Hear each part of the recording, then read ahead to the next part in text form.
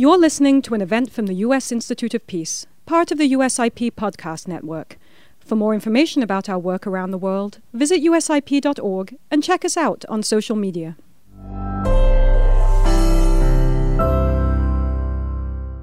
Good morning, everyone. On behalf of the United States Institute of Peace, I am delighted to welcome you all here. It is a great honor to see old friends here and colleagues and friends of USIP, and also welcoming you, those of you who are viewing us online. I'm Dr. Joseph Sani, Vice President of the U.S. Institute of Peace and leading the Africa Center. I know most of you in this room already know about the United States Institute of Peace, but for those viewing online, allow me to briefly introduce the United States Institute of Peace. USIP was founded by the US Congress, almost 40 years ago, with the mandate to prevent, resolve conflict around the world. And we do that by working with a variety of stakeholders, including government, security forces, civil society, religious leaders, the private sector. The Africa Center is deeply involved in peace building in Africa. We believe that the Africa Center is well placed to bring this variety of stakeholders to discuss issues of peace and development on the continent. And so, the Africa Center is pleased to be hosting today a conversation with Ambassador Martin Kimani, Kenya's permanent representative to the United Nations. Ambassador Kimani has served as Kenya's permanent representative at the UN for almost 2 years, and previously served as the President's Special Envoy for Countering Violence Extremism, the Director of Kenya's National Counter-Terrorism Center, and in strategic initiatives in the President's Executive Office. Even before arriving in New York, Ambassador Kimani had a deep knowledge of the UN system from his service as permanent representative to the United Nations in Nairobi, as well as the UN Environment Programme and the UN Human Settlement Programme, UN Habitat. He has worked on peace and security issues in the Horn of Africa and East Africa. Ambassador Kimani is also a fellow of the African Leadership Initiative and a member of the Aspen Global Leadership Network. He holds a PhD in War Studies from King's College London, the University of London. Kenya is currently one of the 3 African states which holds a non-permanent seat on the UN Security Council until December this year. In his role as Kenya's permanent representative, he has distinguished himself as a strong voice for Kenya and Africa in the Council. Ambassador Kimani's February 22nd statement, we all remember, during the emergency session of the UN Security Council on the situation in Ukraine was quite clear. He strongly, through that statement, condemned Russia's violation of the territorial integrity of Ukraine and underscored the importance of African voices on threat to global security. That speech and subsequent ones delivered by Ambassador Kimani shows the experience and the importance of African voices and approaches in multilateral fora, and how important is Africa as a geostrategic actor. With that, please join me in welcoming His Excellency, Ambassador Martin Kimani. Thank you.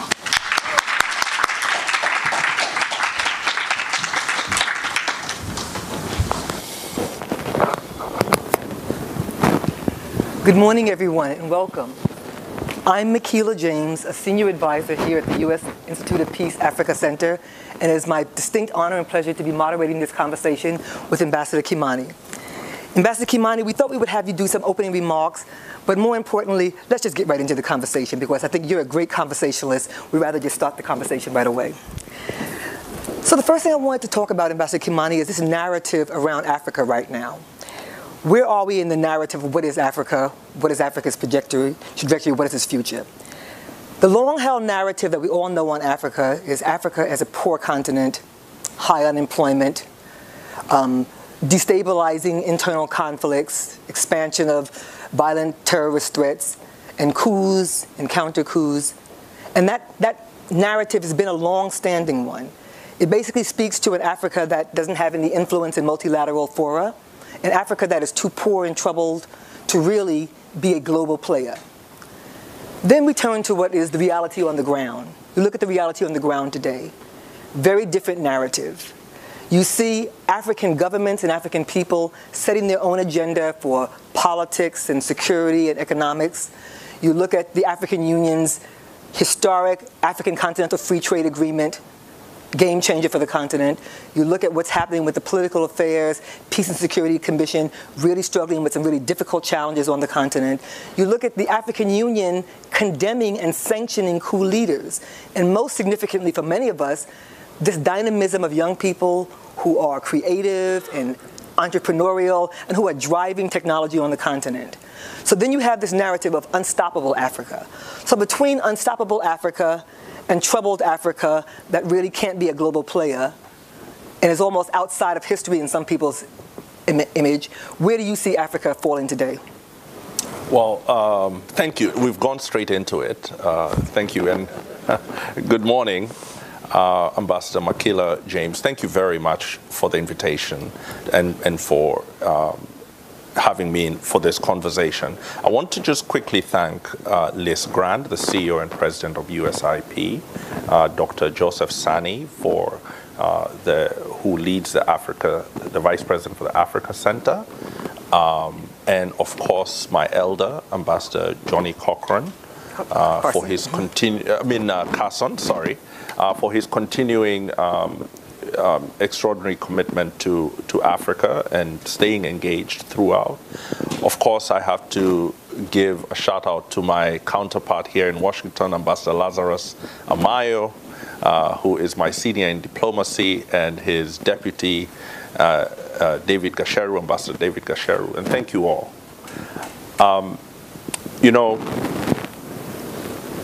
We all know that Africa needs to tell its story more. We all know that there's so much more happening that is positive and even transformative on the continent. And the question, I think, is why is there a persistence continuity of this narrative of helplessness? And I think that has some form of structural life now. It's not just ignorance. It's a way in which Africa is positioned in global affairs, and it's been centuries in the making, and it's going to be some time before we emerge fully from it.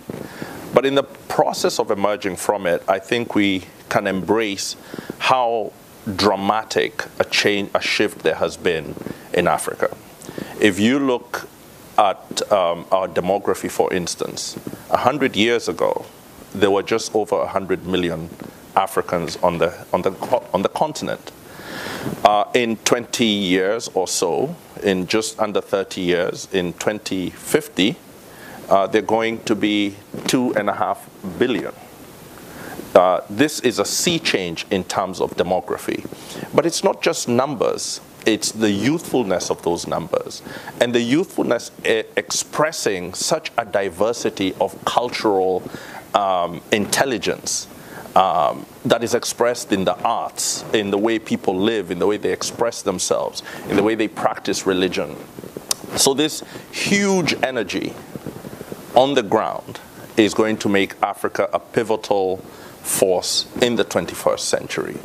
And our work as policymakers, and this generation of policymakers, is to ensure that that incredible energy is translated into an unstoppable Africa that is unstoppable to the extent of its economic development, in its projection and export of peace and security into the world, for it to be a major pole of global economic growth, for it to lead in the energy transition and climate change responsibility.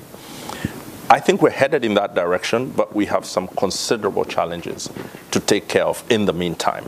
And because those challenges are significant and cannot be wished away, there will be some aspect of a continued negative narrative. But for those of us who are committed to Africa, as Africans, who are committed friends of Africa, we have to look beyond that and see what could be. If we cannot see what could be and what is coming, we will not have the energy and the conviction to push forward. Ambassador, you spoke very eloquently to this issue of African youth demographic and what does it really mean for the continent. And I'm glad to see some African youth in the audience today. Well, many of us consider ourselves African youth, but some real African youth in the audience. Do you get a sense from African young people that they feel this degree of optimism, or do you pick up a greater sense of either resignation or pulling back and just operating outside of government and outside of politics because they don't see that changing fast enough or meeting their aspirations? Well, I don't want to make any blanket sort of assessment. I don't have the tools to answer that question comprehensively. But I do know there is impatience. There is impatience. There's impatience with economic models that are not inclusive enough. There's impatience because young people have, broadly speaking, carried out their end of the deal. And the deal as I was growing up was go to school, finish school, and we will have opportunity waiting for you. Well, in Kenya and in other countries, our young people have done that. They've gone to school, they've gotten educated, they've gotten skills, they have ambition and they want to work. Now they're looking to us to say, okay, I did my part. And I think our last election, which I think was a great victory for Kenyan democracy, demonstrated that our political leadership is listening, and President Ruto was actually elected on the platform of listening to those young people who were saying this model of trickle-down economics is not working for us. And I was very interested the other day, a few days ago, when I saw President Biden tweet that the trickle-down model has failed for the last 50 years, which then means that President Biden and President Ruto are solidly in the same camp in terms of an economics that is speaking to the people at the bottom and is built from the bottom upwards rather than from the top downwards. If we can do that, and that is something that each country needs to do but cannot do it alone, then we shall begin to address the impatience of young Africans. Well, since you brought President Biden to the conversation, let's have a conversation about the Biden administration's views on Africa.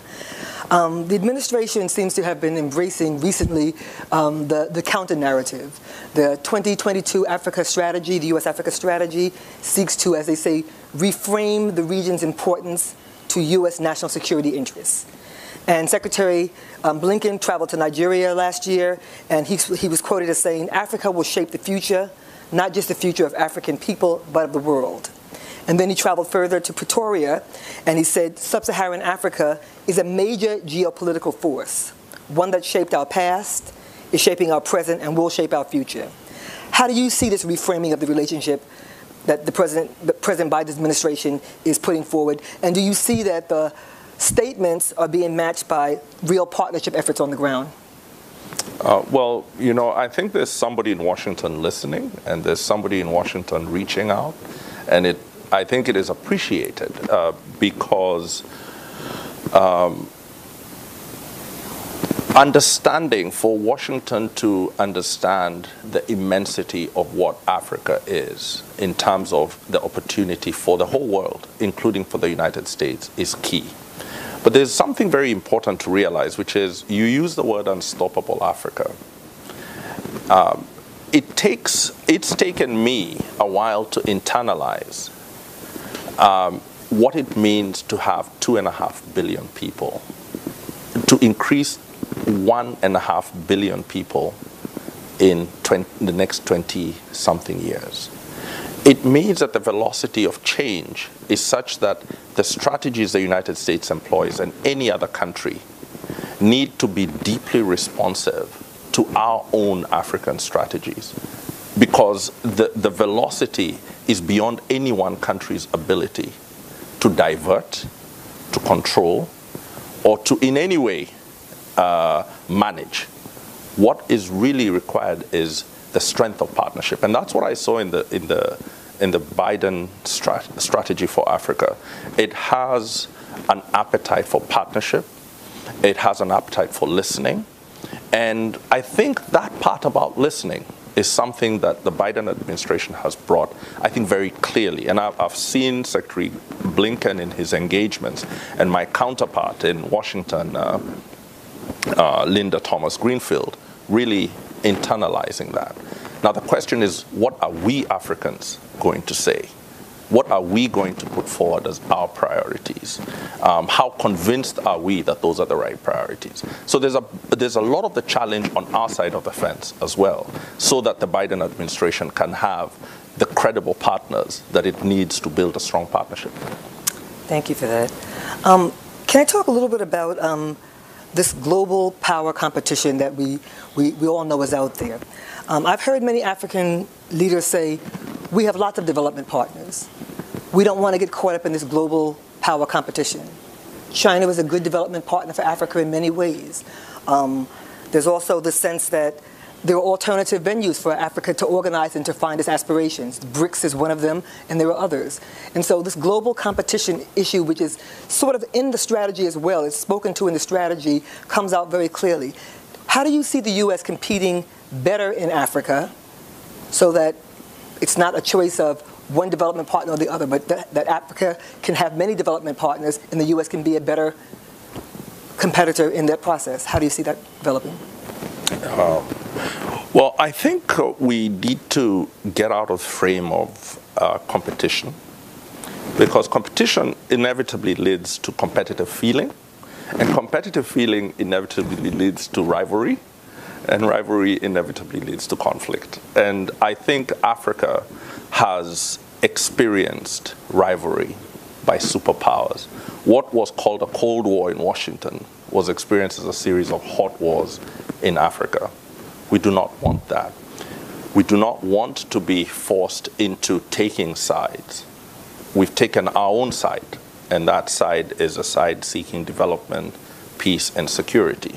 So we will work with the partners who help us achieve what our side needs. Now, why it's so important to get out of the framing of competition is because so much of enmity depends on you creating your own enemy. And when I watch the engagements in the UN Security Council, it becomes clear that there is emerging not just competition, but rivalry. And that rivalry sometimes will seek to engage other countries as proxies to express itself, especially when one's rival is nuclear armed.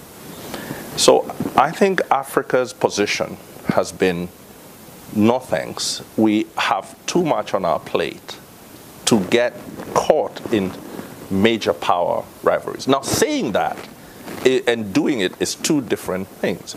And I think, Michaela, if I was to talk about the African Union peace and security architecture, it assumes in some implicit way that its internal focus on settling crises in Africa, repudiating coups d'etats, mediating peace, it assumes that the global environment is stable.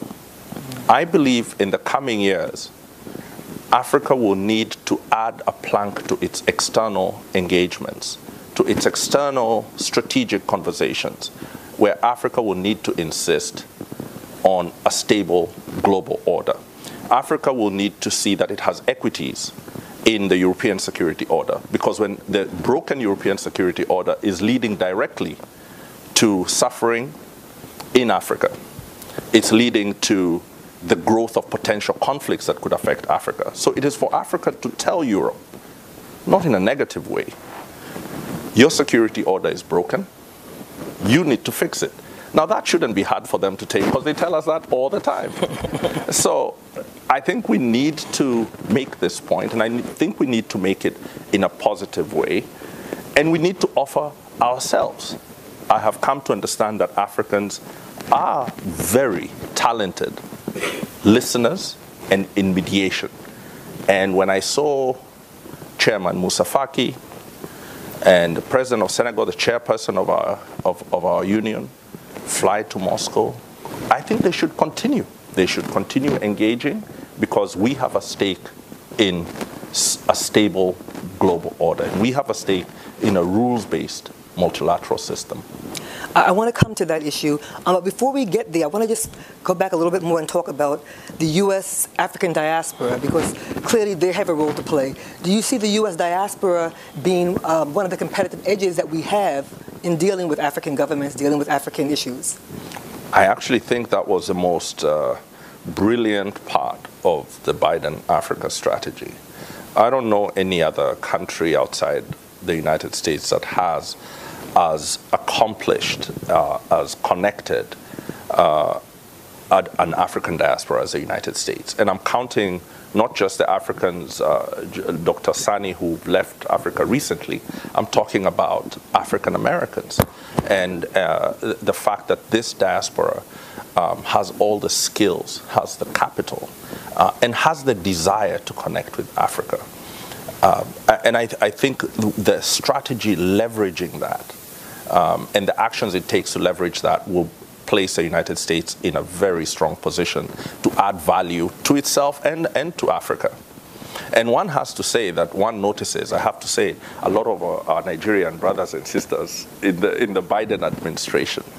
And I think how much more powerful can your policy making be than to have a deep familial understanding of Africa while you're an American official. I think that is going to pay a great deal of dividends. I appreciate that you recognize the historic diaspora and the recent diaspora, because you're right, they both lend a credence and a value to U.S.-Africa engagement, so I'm glad that you underscore that. And I claim myself as part of that historic diaspora, and when I serve in Africa and work in Africa, it's very much a real sense of I have a connectivity here as well, so I appreciate that. You know, the African Union Constitutive Act recognizes the African diaspora. But we had not politicized this sufficiently. We sort of thought of it as sort of reaching out.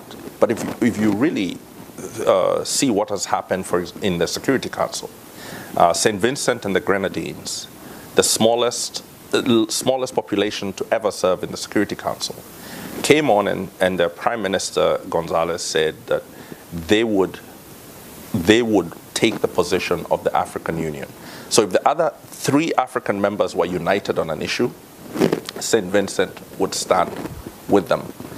In the Security Council, the difference between 3 and 4 is exponential. It's a massive difference. And what that meant is that the A3+1 showed in real time in the most august diplomatic body in terms of peace and security what Africa and its diaspora can do at a geopolitical level. Now, there's a growing appetite between CARICOM and Africa to work together. There's a new candidacy coming up by Guyana in June. I would imagine they'll get every single African vote. And I think that they will come onto the council, and they themselves may choose to also be part of an A3+1. I think it is a significant development. Ambassador Kimani, you're anticipating all of my areas of inquiry because I'm going right where you're going now. Let's talk about multilateralism in Africa. We all know that when the UN, the Bretton Woods institutions were created, Africa was pretty much under colonial domination. And so there really wasn't a voice. With independence, Africa got a bit of a voice, but a voice in a non-permanent role in the Security Council and a no-veto role in the Security Council. And that reality exists to this day. And of course, there's been a lot of call and a lot of discussion about changing that in Security Council reform. Then you look at what's happening with the P5 today. You look at Russia being able to block Security Council actions, and then that action moving from the Security Council to General Assembly, where with 193 members, everybody has a say, an equal say, and Africa suddenly has an enormous voice in that body of the UN General Assembly. So the first question I would want to ask you is, what is the current state of discussion around Security Council reform as it involves Africa? And I can't help but note that President Biden has called for a permanent seat for Africa. Secretary General Gutierrez has called for a permanent seat. The Japanese Prime Minister has called for it. And of course, Africans have long been very clear on this position that Africa must have a permanent seat. Where is that discussion now, if it's happening at all? Well, we have to, without making this a history sort of lecture of any kind, the Security Council exists as both an expression of the Charter, the UN Charter, and as a political settlement between the victors of a great war. And the members who have permanent status, permanent membership in the Security Council in 1945 were at the top and had defeated the Nazis and their allies, and had suffered a great deal doing so. The Soviet Union, for instance, I think paid an exceptional price in defeating Nazism. So the Security Council was born from crisis. And I think there's a very good chance that it will change because of crisis. And the question is, the crises that we are in now and the crises that we have gone through, are they sufficient? I would like to think, yes, they are. And that the permanent five will find it in their interest to expand the body because it needs more balance. Let me give you an example of what I mean by that. The 2 years or so that we've been in the Security Council have convinced me that whoever made non-permanent membership 2 years was very clever. They were very clever in seeking to limit the leverage and the influence of the elected members. Because just as you understand it, it's time to go. So one of the reasons Africa needs to sit on the council with a permanent seat is because of continuity of effort. Africa has a lot to protect. Africa may not be part of great power war. We wouldn't be in the council so as to prevent us fighting someone else. Right now, the P5, it's designed that way to supposedly stop the Third World War between the great powers. But Africa would be there to protect itself and others who have a weaker voice in global governance. It means that to have sovereignty over our natural resources, to have the ability to resist being utilized as proxies, to have hostile and malign actors turning us against one another, in search of our natural and human resources, we need to sit there every single day and understand what is going on every single day with the same institutional memory and political leverage as the most powerful. Makila, we've moved now, I think, from the age of noblesse oblige, what is the responsibility of the most powerful, to an age where we understand that that is not sufficient.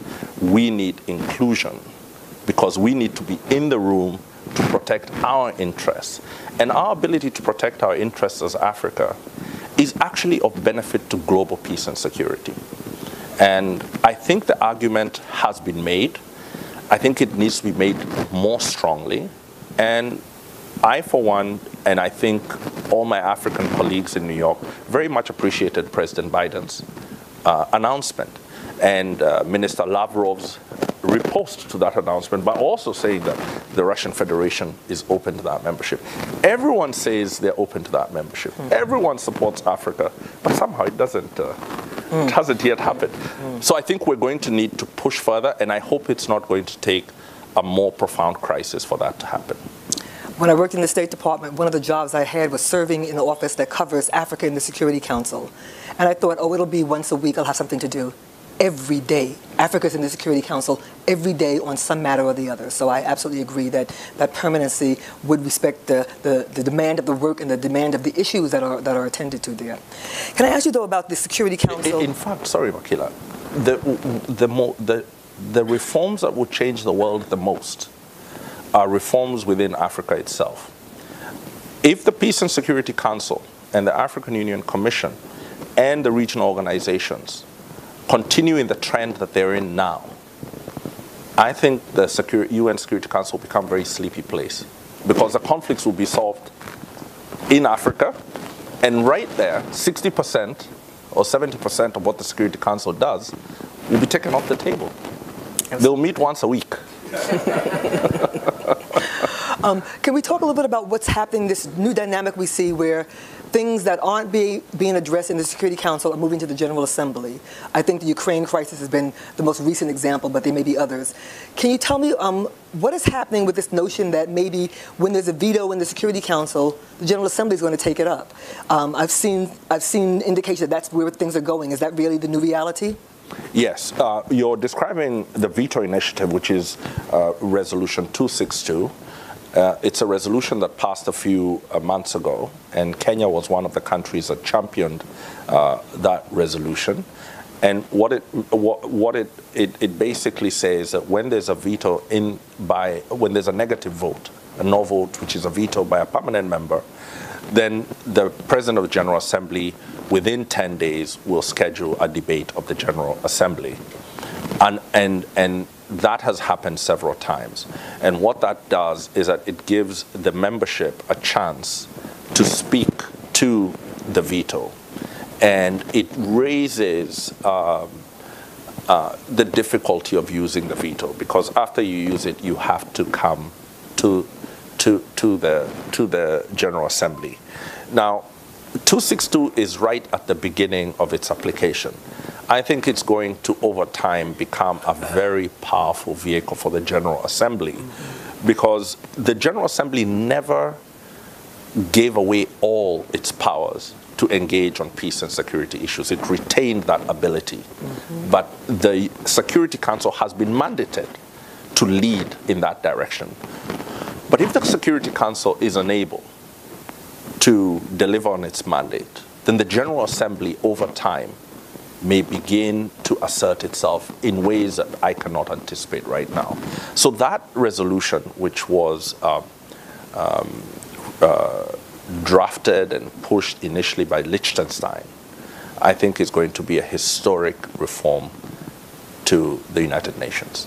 Well, if you're in a venue where numbers is the game, it's definitely going to be a historic change for Africa, which has a large number in the General Assembly. So we will stay tuned and keep an eye on that.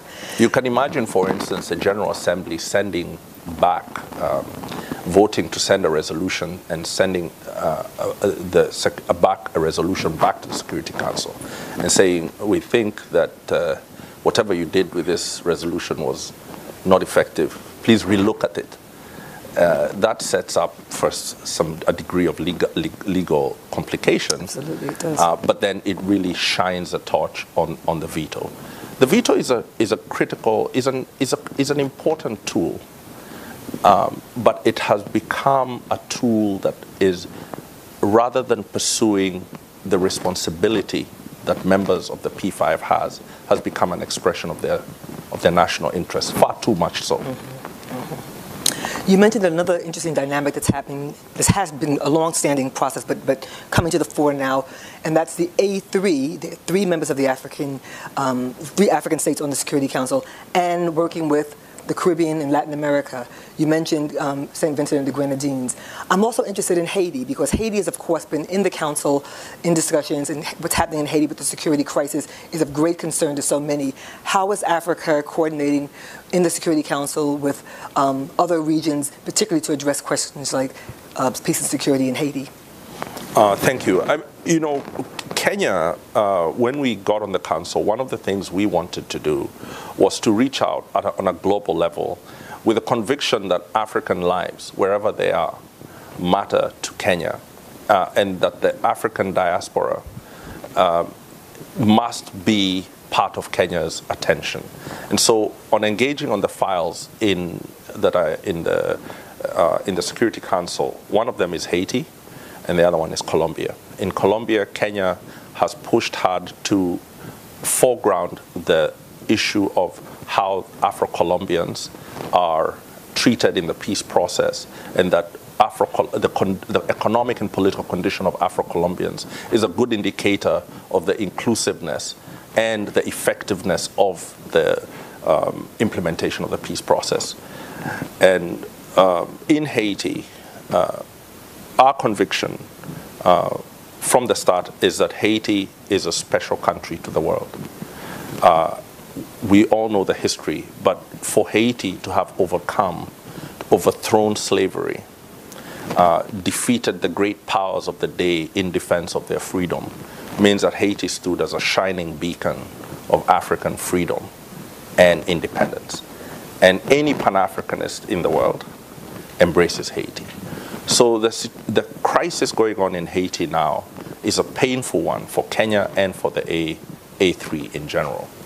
Last year, during our presidency of the Security Council, we pledged a few thousand positions in our training institutions for Haitians, and we're still looking forward to fulfilling that pledge.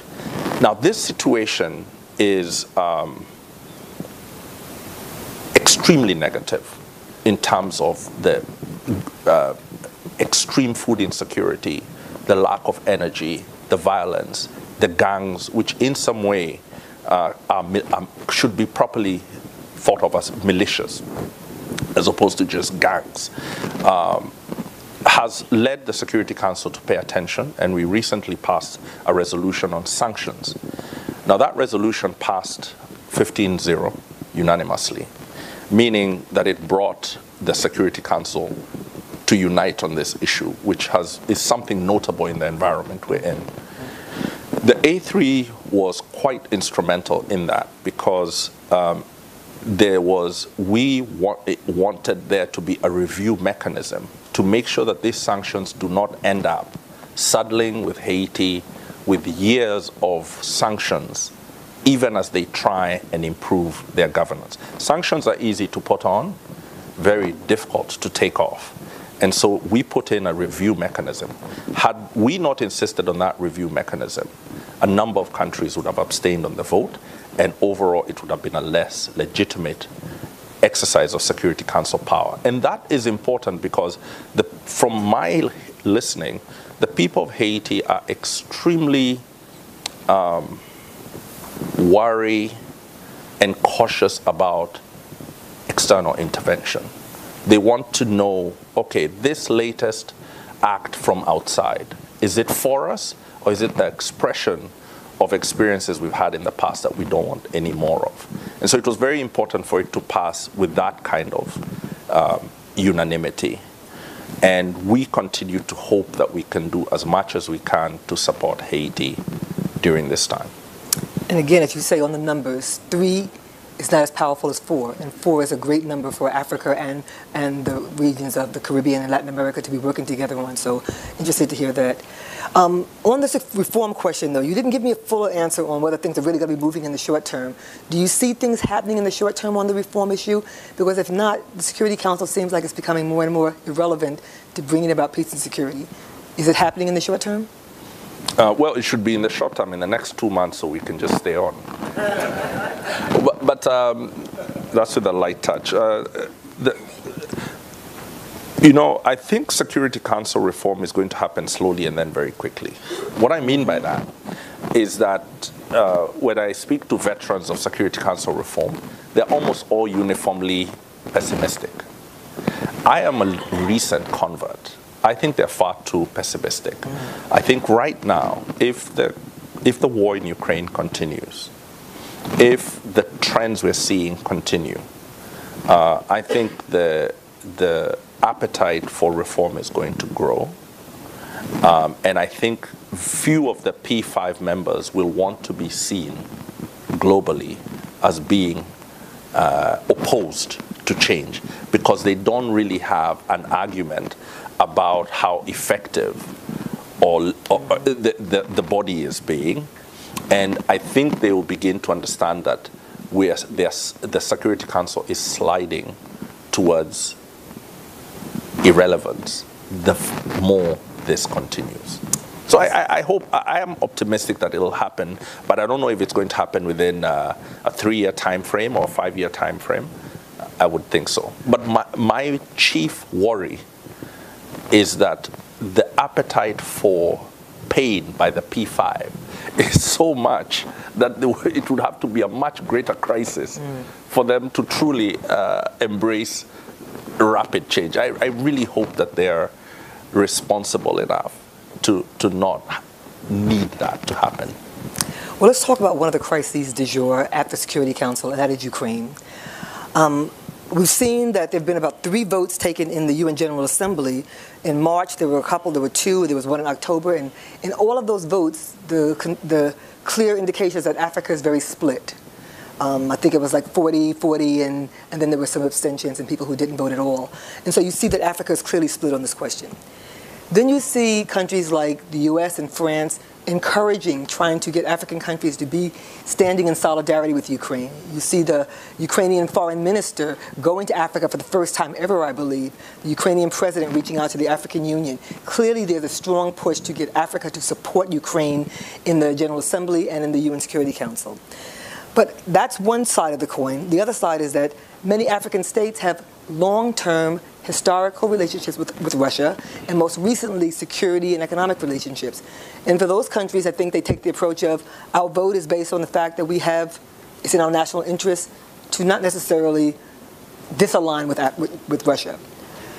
So the question I'd like to ask is, for the countries in Africa who feel this is a new Cold War, why should we get drawn into this? What do you say? What is your response? You spoke eloquently in February, but watching the continuing developments, where do you see this issue going for Africa? Well, Kenya's statement in February and subsequent statements have been statements that reflect our adherence to the UN Charter, to the principle of sovereignty and territorial integrity. We were not taking that position to side against anyone or with. We were taking that position to side with multilateralism and with our principles and with the UN Charter.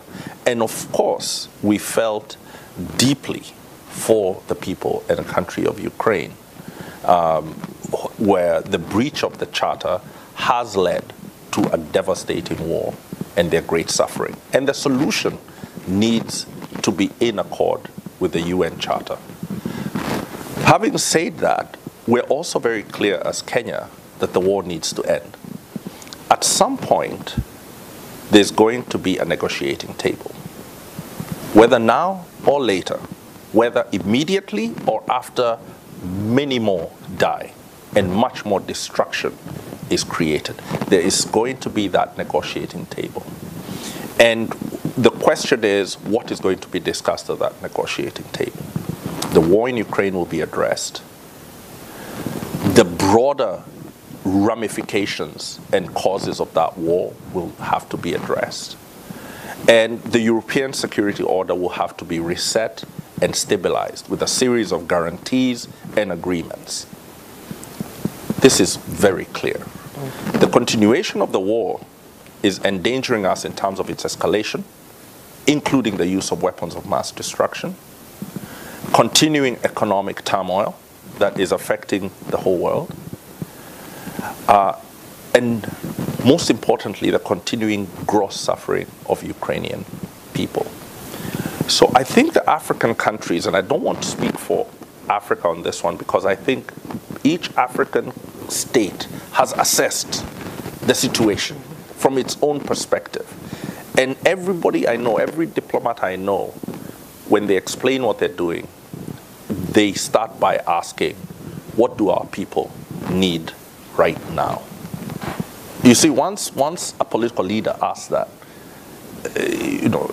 their answer now, you can only try and, massage their answer because they've put where they stand.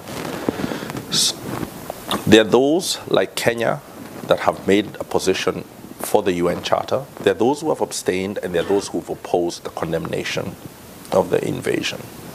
And in all of those are informed by their interests. But the one common interest that all of us have is in the end of this war. There is no military solution. There really isn't. And I think that is slowly going to be understood more. And the African position on that needs to be clarified.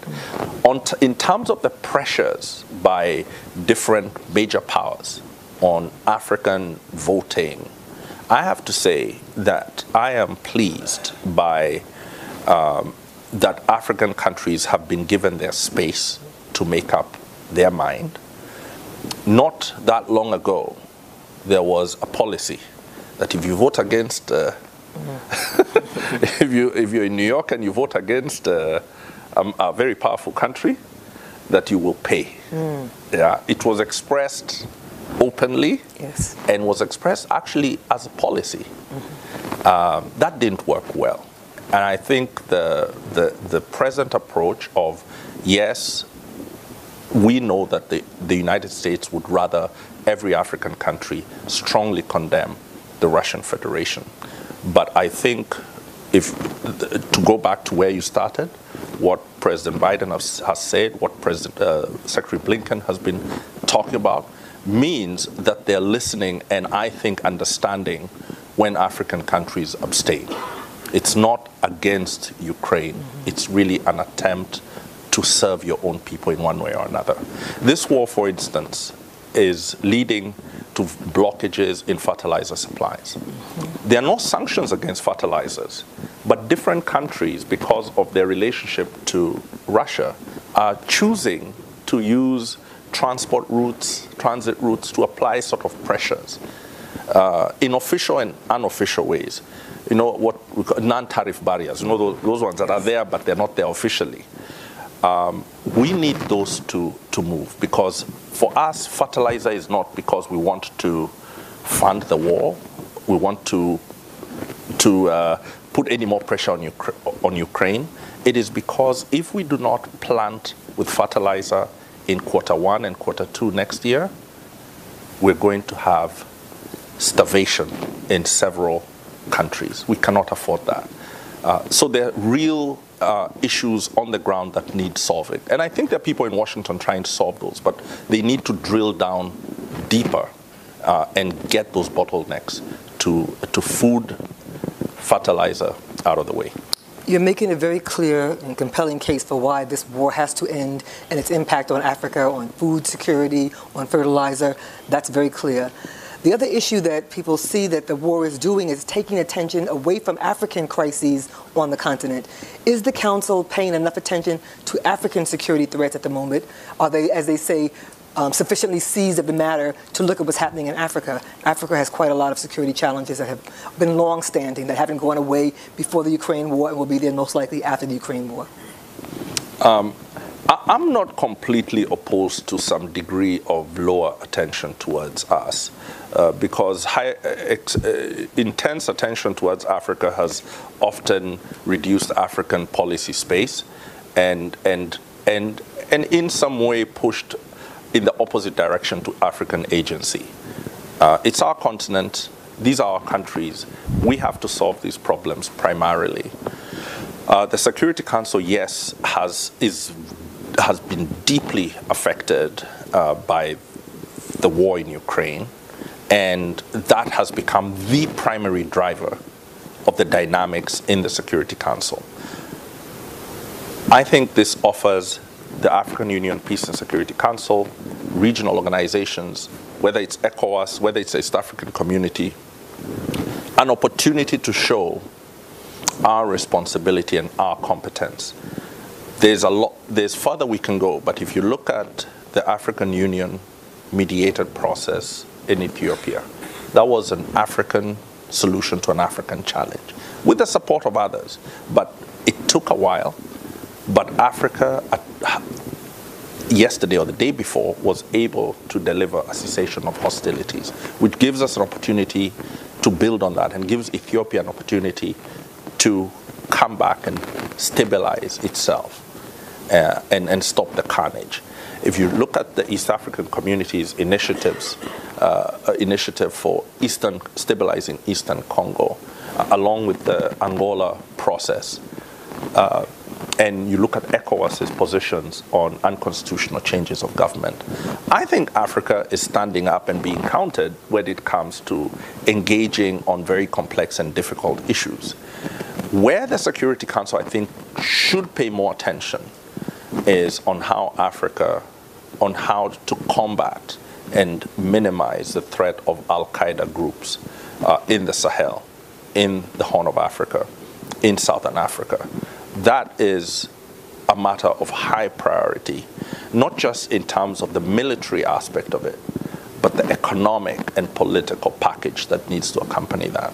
And I would note that this month, Ghana has the presidency, and I understand that Ghana is actually put on the agenda that very topic of looking at violent extremist groups and looking at peace and security broadly in Africa. So it will get its attention this month at least. So I'm glad to hear that that's going to be happening. Can I turn in the last few minutes that I have, because I'm eager to give you over to this audience. I want to talk a little bit about the U.S.-Africa relationship and the U.S.-Africa summit that's coming up in December. It's been announced by the Biden administration. There's great expectation. There are high hopes. The strategy is out now. We've talked about the strategy. Tell me what you think would be some of the most meaningful outcomes of the summit. How can the administration deliver on the promises of the strategy? What do you see about that, around in that whole constellation of this is Africa's moment right now in Washington? Well, many African countries are trying to navigate very, very challenging times. There's squeezed fiscal space. The flow of investments globally in emerging markets, not just in Africa, is reversing itself, and investors are looking for safety because of the volatility of the global environment. The raising of U.S. interest rates, the raising of interest rates in the major economies, all means that there's more money leaving emerging markets, heading back to developed markets.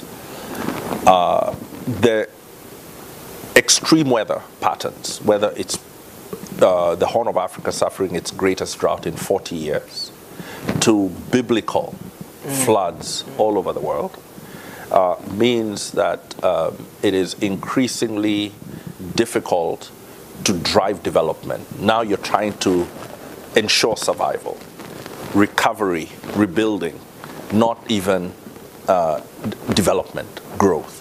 So in a country like Kenya, we have to simultaneously deliver on food security while we're delivering on getting Google to set up offices in the same country. We have to do two things at the same time, or actually several things. So I think the meeting in December, whatever its normative conversation, I'm sure we will talk about democracy. I am sure we will talk about human rights and rule of law. These are critical. But I think for it to truly emerge as a significant success, the leaders need to go back home with something that they can say, our conversation with the United States is going to lead to us being able to do more to deal with the emergencies and the need for opportunity. I'm not sure where the debate is amongst the African group in Washington, but I would imagine that they're pushing for a tangible agreements, tangible in the lives of people. And I think the Biden administration is in a great position, I think, to show leadership in that, in delivering in that. Well, we've got some representatives of the administration here. I think they're taking notes. Very good to hear that. The last question I have for you, sir, is about the climate change conference that's going on right now in Egypt. It started this week, COP27, the Africa Climate Change Summit. We know that one of the big issues for Africa has been the need for financing from rich countries, major polluters, to address loss and damage to poor countries. That's been a demand, that's been a discussion point, and I just don't know really where it's going. How do you see that conversation? Do you think that that's something that's going to come out of this conference? Are you hopeful about that? Where do you see that? Oh man, this one is a difficult one. I have to say, Glasgow last year was quite disappointing, to say the least. We heard a lot about the need to transition to renewables. There was pressure put by the richest countries to slow or stop new investments in fossil fuel developments in Africa and in developing countries. And now all that has changed. The richest countries are busy expanding fossil fuel use because of their energy crisis. So it's one more illustration of the strange two-lane, double-standard multilateralism we live with. The truth is that Africa is energy poor, and the truth is that energy is not just a component of development. Energy is the driver of human flourishing. And if you do not have energy security, if you do not have sufficient and affordable energy, you cannot but live in grinding poverty. It's that simple. And Africa will need energy. We'll need it to overcome poverty, to give real food security, and to transition to a green economy.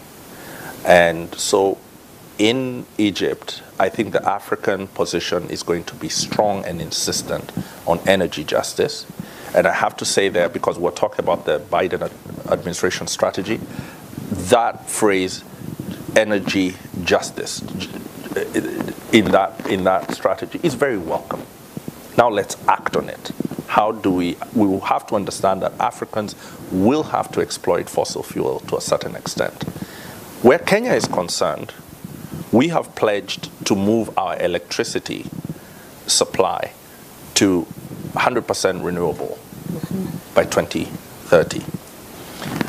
The total energy we will need going forward, we will need very heavy investments to sustain that if we're going to industrialize, right? So I think the ball is in the court of the most developed countries. They have to decide whether to meet their Paris obligations that they themselves signed up to. They're going to need, on a unilateral level, to decide what they're going to do with technology transfer to enable investment, not just aid, but investment in our transition. And Kenya is waiting. Kenya is right now, our renewables, use of renewables, one of the highest in the world. I think it's over 90%. And we're being able to provide over 80% of our citizens with electricity. And we're doing that with renewables. So we are ready to take off and drive this process. But we need the United States to partner with us and to show tangibly that our commitment to getting there by 2030 will be met by investment and technology transfer. Ambassador Kimani, thank you so much for that. Those were the easy questions. Now I'm going to turn you over to the audience that have a few more questions for you. If you would please acknowledge who you are when you ask your question and try to make them rather brief. We have about 15 minutes. We'd love to get some questions from the floor.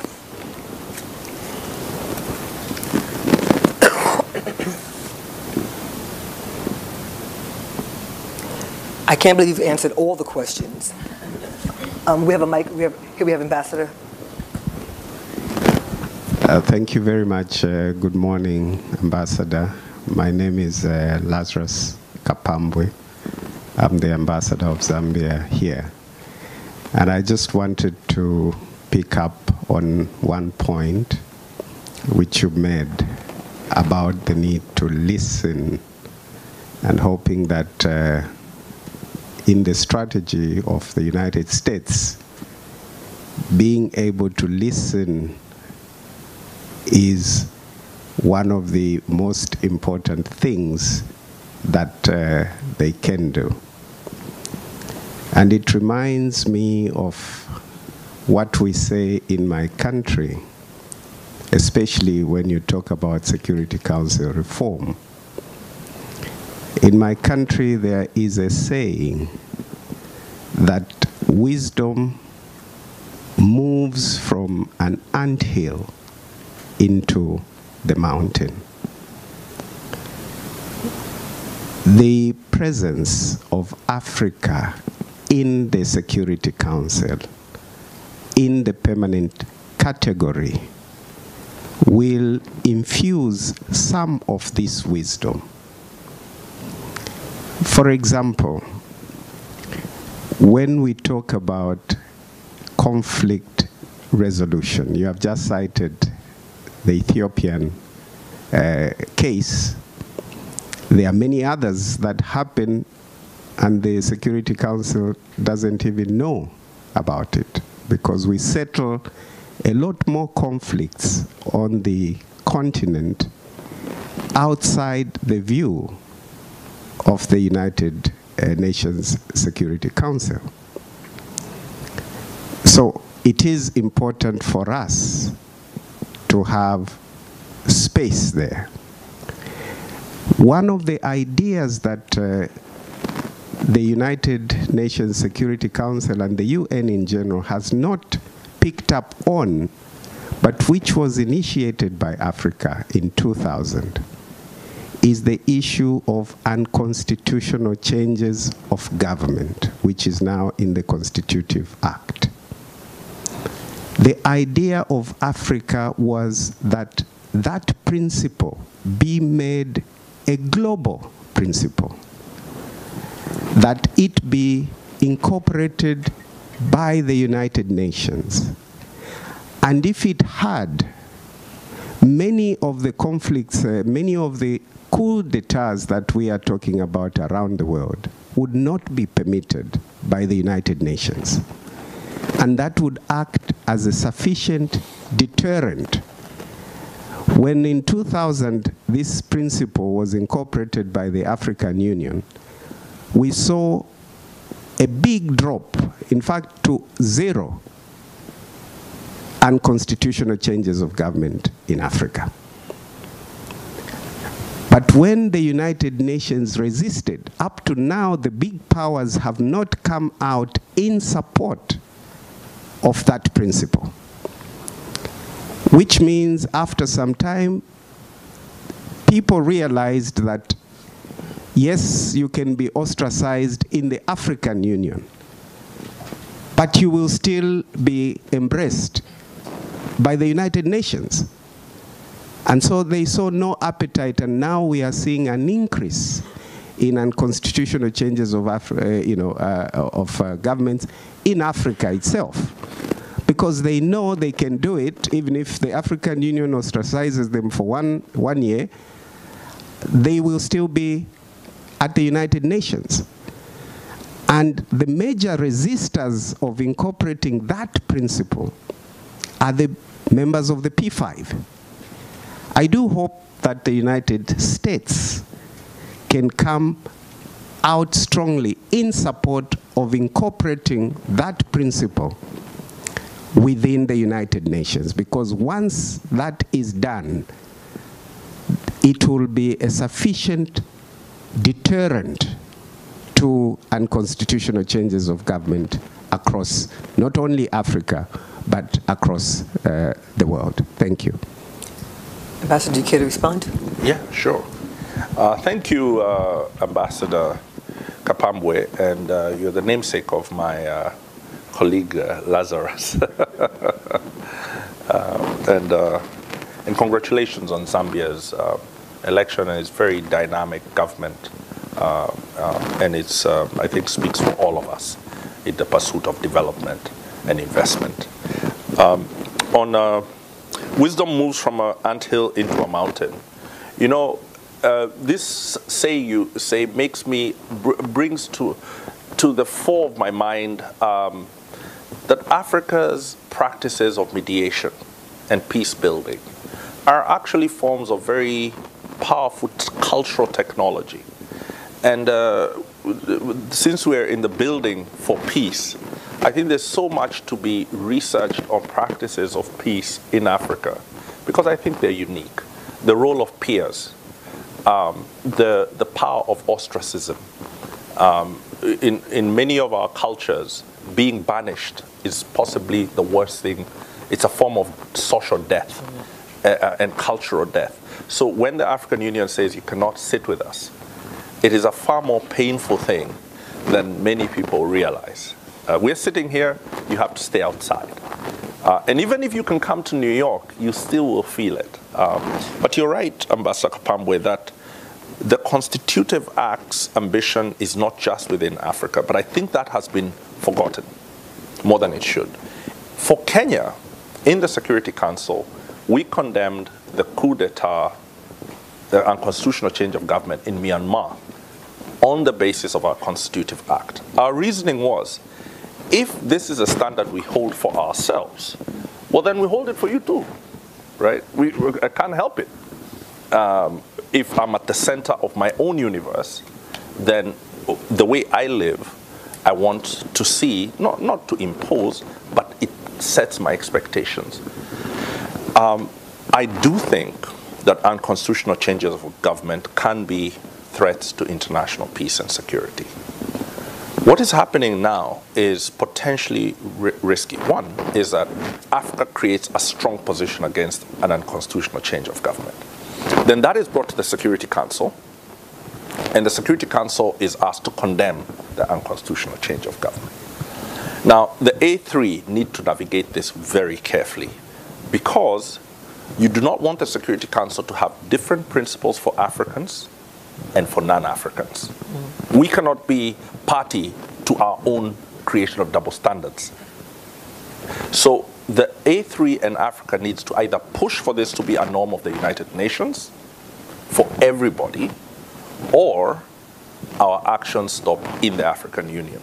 There's a difference, because what the Security Council would do is willingly create an instrument for Africa and not for others. And then in the politics of the Security Council, that instrument will not always be used in the defense of African constitutionalism. So we have, in the Security Council, Africans do two things, which is to advance our interests and to defend our independence. Now, that is not a sufficient answer. It's only a holding position. The true answer we need to work for is to make unconstitutional changes of government be something that the United Nations rejects, and wherever it happens, it's condemned and action is taken. And we have now learned that it can happen anywhere. There are no constitutional institutions or processes that cannot be undermined or destroyed by political actors with the power and the will to do so. Can we try to get another question in before our time runs out, sir? Please identify yourself. Thank you so much, Ambassador Kimani. My name is Francis Boglan from the Ghana Embassy.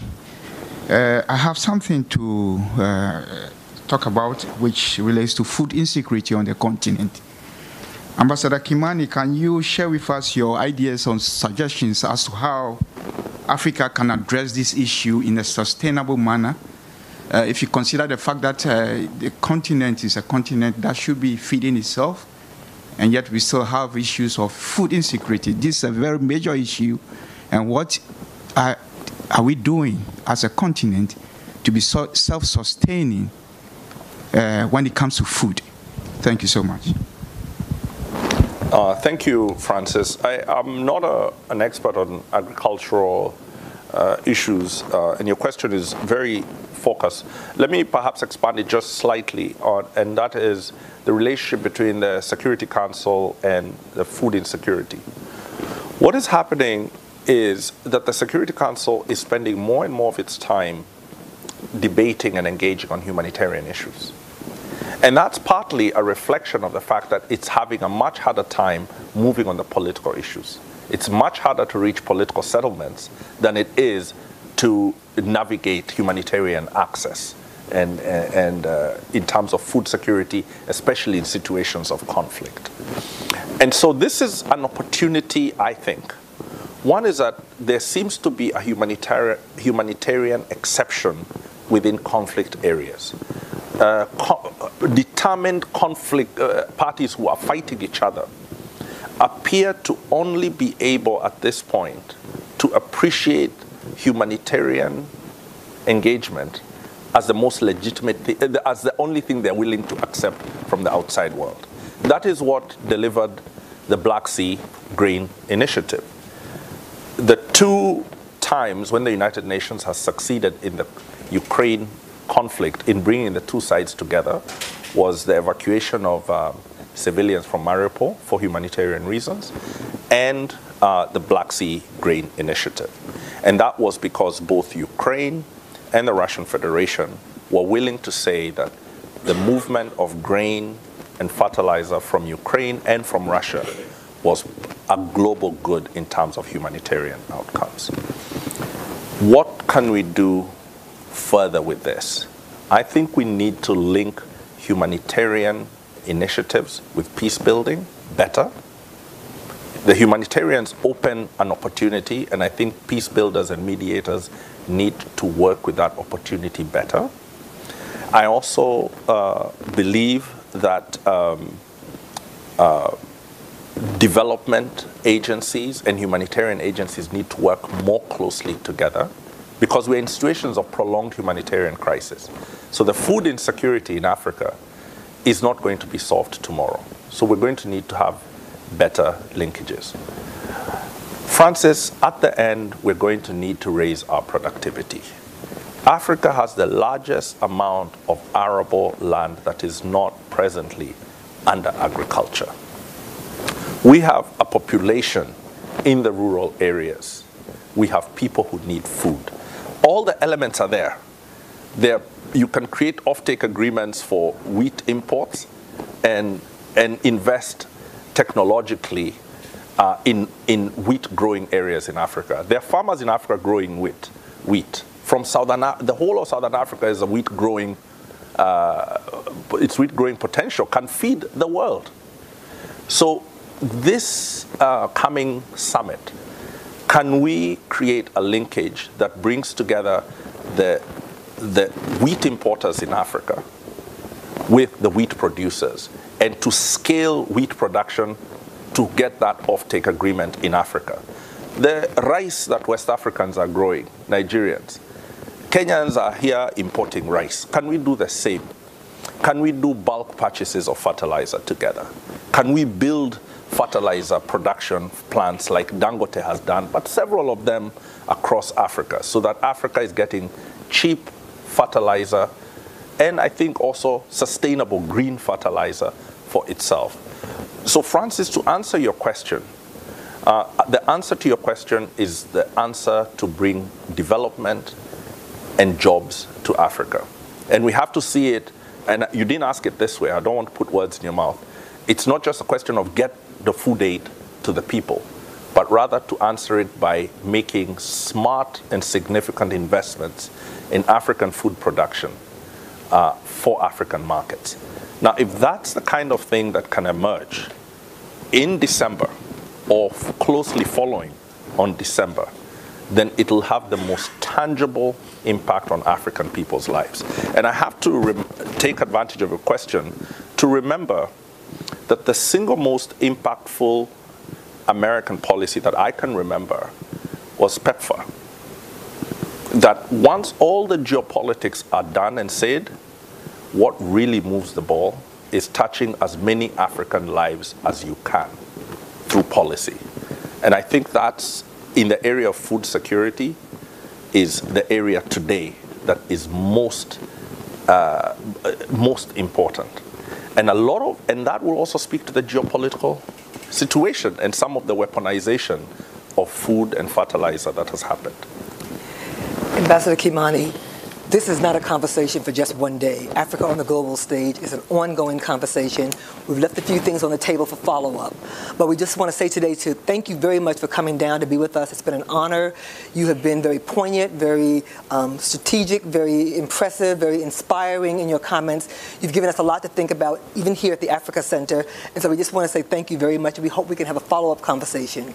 To all of you, I would say thank you for coming out today to be with us at the U.S. Institute of Peace Africa Center. It's been a great conversation. I couldn't have asked for a better interlocutor this morning to start our conversation on Africa on the global stage. So please, Ambassador, we say come back and see us, and let's give him a thank you. Thank you. Thank you for listening to this event. If you'd like to listen to more events or explore our other podcasts, visit usip.org/podcasts.